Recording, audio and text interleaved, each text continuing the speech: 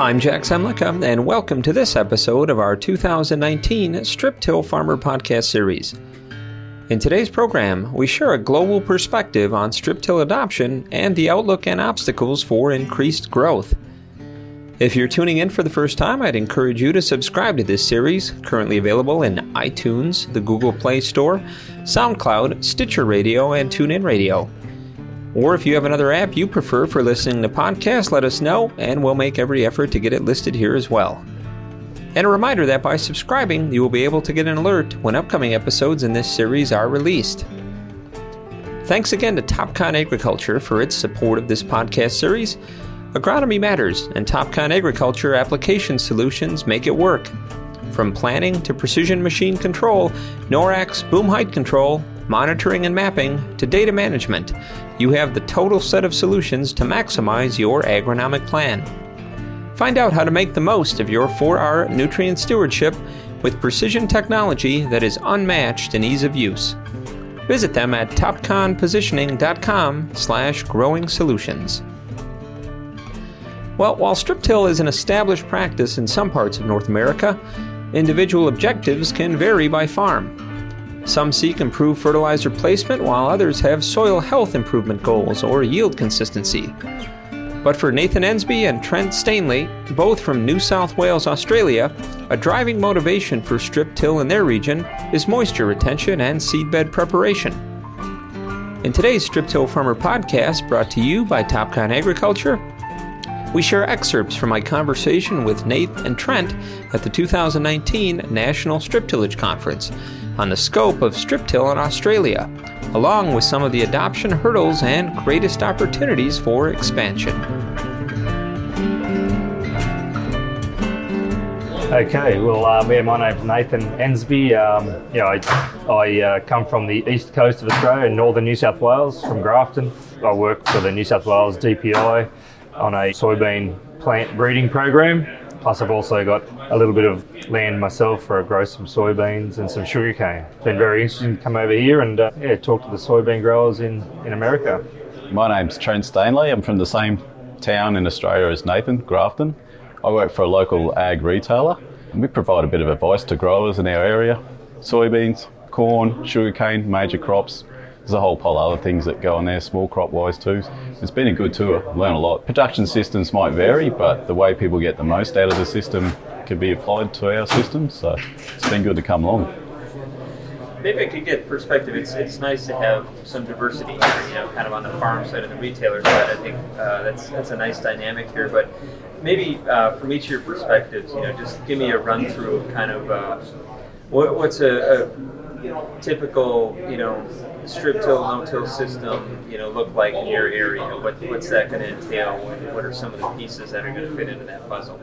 So there's a couple of different farming systems, I suppose. There's the sugarcane, soybean farming systems. Our sugarcane farmers are setting up on controlled traffic over there. So that's basically matching our harvesters and our tractors. So that's on a 1.8, 1.9 metre row spacing. So they're going in and out of the sugarcane cycle with their soybeans, basically using no tillage or strip tillage. Yeah, it's sort of similar to some of the strip tillage machinery that's on display here, but we're trying to vertical till slightly wider bed top, about 3 foot wide on the bed top. We're typically coming out of our cane cycles, doing a little bit of tillage, and then planting our soybeans using minimum tillage or strip tillage techniques, and then going from our soybeans into our sugarcane systems, either zero till or strip till. So similar concepts to some of the strip tillers that we're using here, but just a little bit wider, I suppose, yeah. And then there's the other system when we sort of move a little bit west from the coast, from where we are, where sugarcane is too cold for sugarcane. Guys are growing summer crops and winter crops, so we can get away with 2 crops per year. Guys are growing soybeans or corn in the summer, and then going through and planting winter cereals in the winter, or winter pulses, depending on their system. But that system sort of allows guys to use these sort of strip till units, and they are using these units to basically get through their stubble and build that planting profile for their either winter or summer crops. That's probably the only other system. There's an even more lower input system for graziers, like cattle ranchers, so to speak, where soybeans are a bit of a cash crop over summer, and then they'll plant a winter forage in there, but it's rare for strip till. They're more zero till, no till for those guys. We also use as a paddock renovation tool, soybeans. They might dabble with a few other crops as a cash crop, but that's pretty much it. That's a pretty popular farming system away from the coast. Yep. So we also battle some pretty heavy clays. So we've got some guys that are using reduced tillage controlled traffic systems there to sort of reduce the amount of cultivation or passes on their land, because we're from a really high rainfall zone. We can get up over 3 foot of rain a year. More, 4. Up to the 4 average foot will be 4 of rain. But it can vary by 50% up or down on that. So guys are using controlled traffic and strip till farming systems to basically reduce the number of passes they have to get on their land, and to sort of get away from that heavy cultivation and just use that vertical tillage in the growing zone. Really helps them, their trafficability and their seed emergence. So what kind of traction or growth have you guys seen with strip till in your area? Is it something that you see as a growing practice? Is there interest? Is there a need for growers in Australia to kind of go this route? Yeah. Like it's in the earlier days of adoption, but I think the growth will be stronger. Mostly people will be attracted to the cost savings. Just means you can get over it a little bit quicker at that critical moisture. Like a lot of times we're probably, unlike you guys this year especially, we're actually trying to conserve the moisture. Get on till at the right time, get your planting operation done at the right time, and strip till just lets you get on with doing those jobs rather than tilling the whole paddock. Yeah. And that's where I think as people get squeezed a little bit on costs and everyone's trying to do more acres with less full-time equivalents or less labour input, I think that'll be the path that draws people into it. There's other advantages too, which they'll get later on, but I think the money will get people in first. Yeah, so we've been on a bit of a journey. 10 to 15 years ago, GPS controlled traffic has really come into the fore. It's become affordable. So guys, a lot of the farmers over there have got GPS. So they've combined that with the controlled traffic. There have been guys looking at zero tillage. They've had a few issues with zero tillage, with just basically the ground setting hard, and because we get that high rainfall, but it does actually, the rainfall compacts the ground. So yeah, that's where strip tillage has just started to come in to complement that whole controlled traffic system. And I can see application of fertilisers through strip tillage maybe being the next step, and also subsoil application of ameliorants like lime and gypsum and even compost. Guys are really looking down that track. So yeah, I think that will probably be the next step with our strip tillage units. So how long have you been strip tilling? Probably since about 2012, 7 or 8 years. Guys that have sort of set up with the controlled traffic over in Australia have really just started to see the benefits probably 5 years on, have seen their soil biota increase and that compaction level reduce in the growing zone. Yeah, so I think the guys are now just starting to see the benefits of that controlled traffic reduced tillage system, which is similar to what the guys have been saying in the opening talks today. It's taken them up to 5 or 6 years to actually see some of the results through their soil health and their yield. Yeah. So what are you seeing, Trent, as far as from the retail side, or you see experience kind of start developing strip till, and how are you advising, I guess, customers, farmers that you have that are kind of in that system? I think, it's the next level we're getting to is, like Nathan said, first came RTK and the guidance, the repeatability that we needed.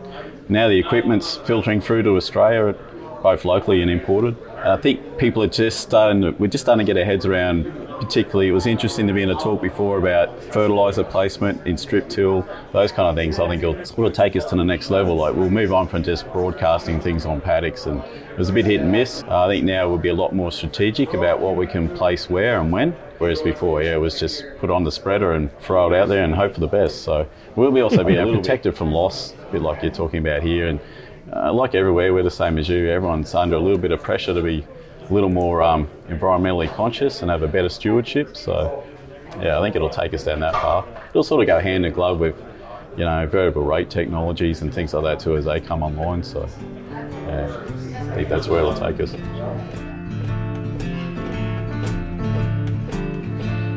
We'll get back to the discussion shortly, but I wanted to once again thank our sponsor, Topcon Agriculture, for making this podcast possible, and welcome in Dr. Ray Acevedo, former assistant professor of precision agriculture at Kansas State University and agronomic consultant for Topcon Agriculture.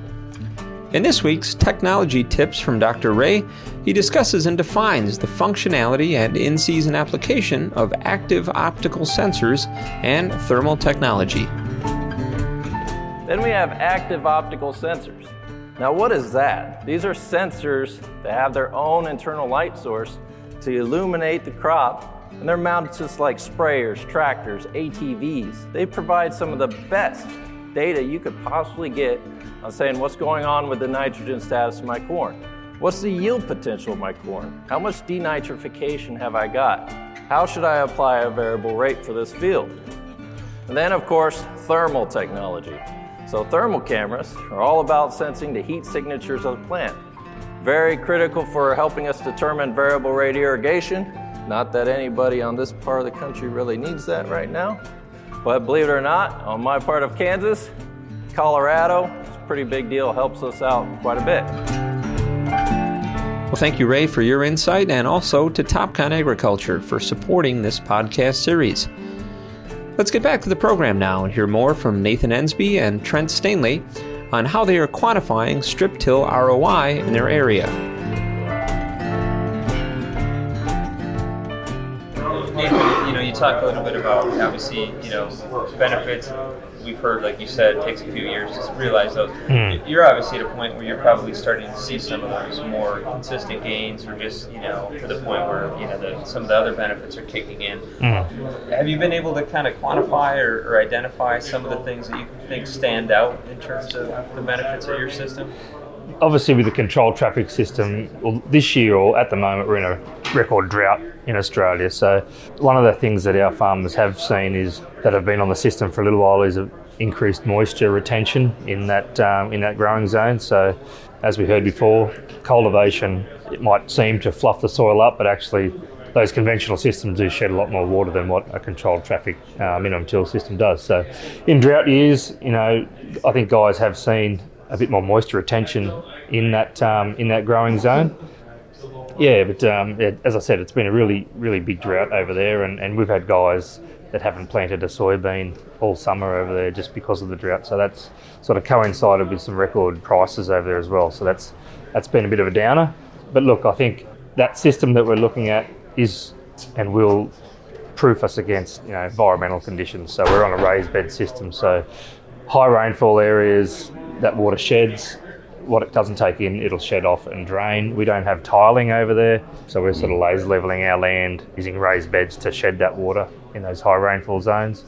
It's guys are now seeing some yield benefits. They're getting on their ground quicker. Trafficability is a lot better, so it doesn't take as long for them to get on the ground after a rain event. Yeah, so guys that are doing it well, and they're not going back to what they used to do. They see the benefits in it and are continually trying to improve their systems to basically proof them against environmental conditions. So, last question on this subject, but obviously you guys have been able to interact, with North America, and particularly for strip till with some of the titles that we produce, we see a pretty large international interest. We'll have a lot of people follow us, from different parts of the globe, whether it's Australia or Europe, different areas. So there seems to be definitely an international appeal on a certain level for strip till. So was curious, when you're thinking about what you guys are doing compared to other areas, whether it's North America, what are some of the differences you're encountering? And we talked about some of the similarities, but are there areas where you see a greater need to advance the practice in your area compared to what we're doing? Are there areas you feel you're further ahead with what we're doing? I suppose some of the biggest differences we've seen, some of your yields are fairly high in around Illinois. Yeah, so that's probably more to do with soil type and environment more than anything, I think. But there are some management issues and practices there, like seed treating. We don't do a lot of seed treatments in Australia for fungicide and insecticide, so that's something that we've learnt and we'll take back and investigate. And coinciding your seed treating with an early plant. Yeah, so the guys here are trying to get their reproductive cycle going to coincide with the longest day of the year. We can do that. We'll have to plan a little bit earlier. Yeah, so that's something we're going to take back for sure. Yeah, just the scale. We've got pretty small farms compared to you guys here. There's just a lot of scale here, and due to that fact, the guys are trying to produce soybeans efficiently by using strip tillage and that sort of equipment, minimising the passes they have over their country. So, even though we're a bit smaller scale, we can still learn from the efficiencies that the guys in America have, that's for sure. We don't have any genetically modified crops in Australia, so we're a bit blown away by the technology in the seed that you guys have. But yeah, that's something that, we won't be going. We don't produce genetically modified food crops in Australia. That's a pretty big difference that we have over there. Anything to add, Trent? Oh no, that's what I was thinking. It's probably the level of management that you guys apply. Like Australia's generally a broader scale, lower input, lower yield kind of thing. So whereas here, probably driven by land prices and various other things, and maybe the genetic potential of the seed you're putting in and the quality of the land. Like everything's managed much more, what's the right word? I guess managed, intensively. That's the one I'm trying to think of. Thanks, mate. That's all right. So that's sort of, over time we'll sort of get that way a little bit too. So you can take that kind of skill set or some of that knowledge back with us. Yeah, that'd be good. Yeah. So the leaf sampling for nutrients is a practice that the guys really get into here that we probably don't do as much in Australia. So yeah, I think we could probably try and manage our nutrients throughout our crop cycle a little better. So that's something that we'll look at doing over there, definitely. Yeah, there's a lot of similarities there around timing of planting and plant populations and how that affects the architecture of the soybean plant and how it relates to yield. So a lot of the stuff we're doing in Australia is very similar to you guys here in that form. So yeah, it sort of gives you a bit of confidence that you're on the right track when you're looking at different issues in soybean growing. Yeah, absolutely. Well, and obviously that's a good segue now, and that brought you guys to the Strip Till Conference this year. So obviously looking for more of that knowledge, trying to build on it, trying to exchange ideas and take home some of those things. Maybe just talk a little bit about kind of what brought you guys here. What are some of the early experiences you've had at the event, and maybe are there some highlights or some take-home elements that you found particularly valuable? You're right. Actually, there was a session in there before about placing fertiliser in strip tilling and just fertiliser management or nutrition management in general. Got a lot out of that. Like I said, we're at the infancy of it, so we probably didn't have that much to contribute, but just to be in the room while the conversations are going on, it was good actually. So and we got to ask a few questions and got some questions answered, so it was good. Yeah, one of the keynote speakers this morning was talking about sending smoke up the tile, or smoking the tile. I've never heard of that before. That's different. Obviously the tiles are there to take water out of the paddock, but the guys are using that to demonstrate, or pump smoke back up there to demonstrate the pore space and the soil health. So it was pretty good to see the smoke coming up through the soil to sort of illustrate soil health. Yeah, I've never heard of that before. We don't have tiles over in Australia, so I don't know if we can replicate it. Can't do it. But it was an very interesting talk about how those guys are managing their soil health and how they use that as an extension tool to show farmers the pore space in their soil.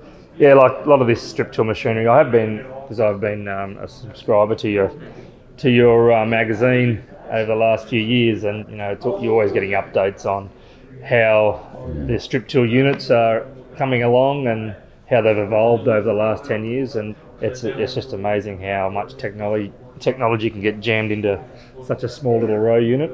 Yeah, one of the reasons we came here just to see how that technology has advanced over the last few years, and it's been well worthwhile.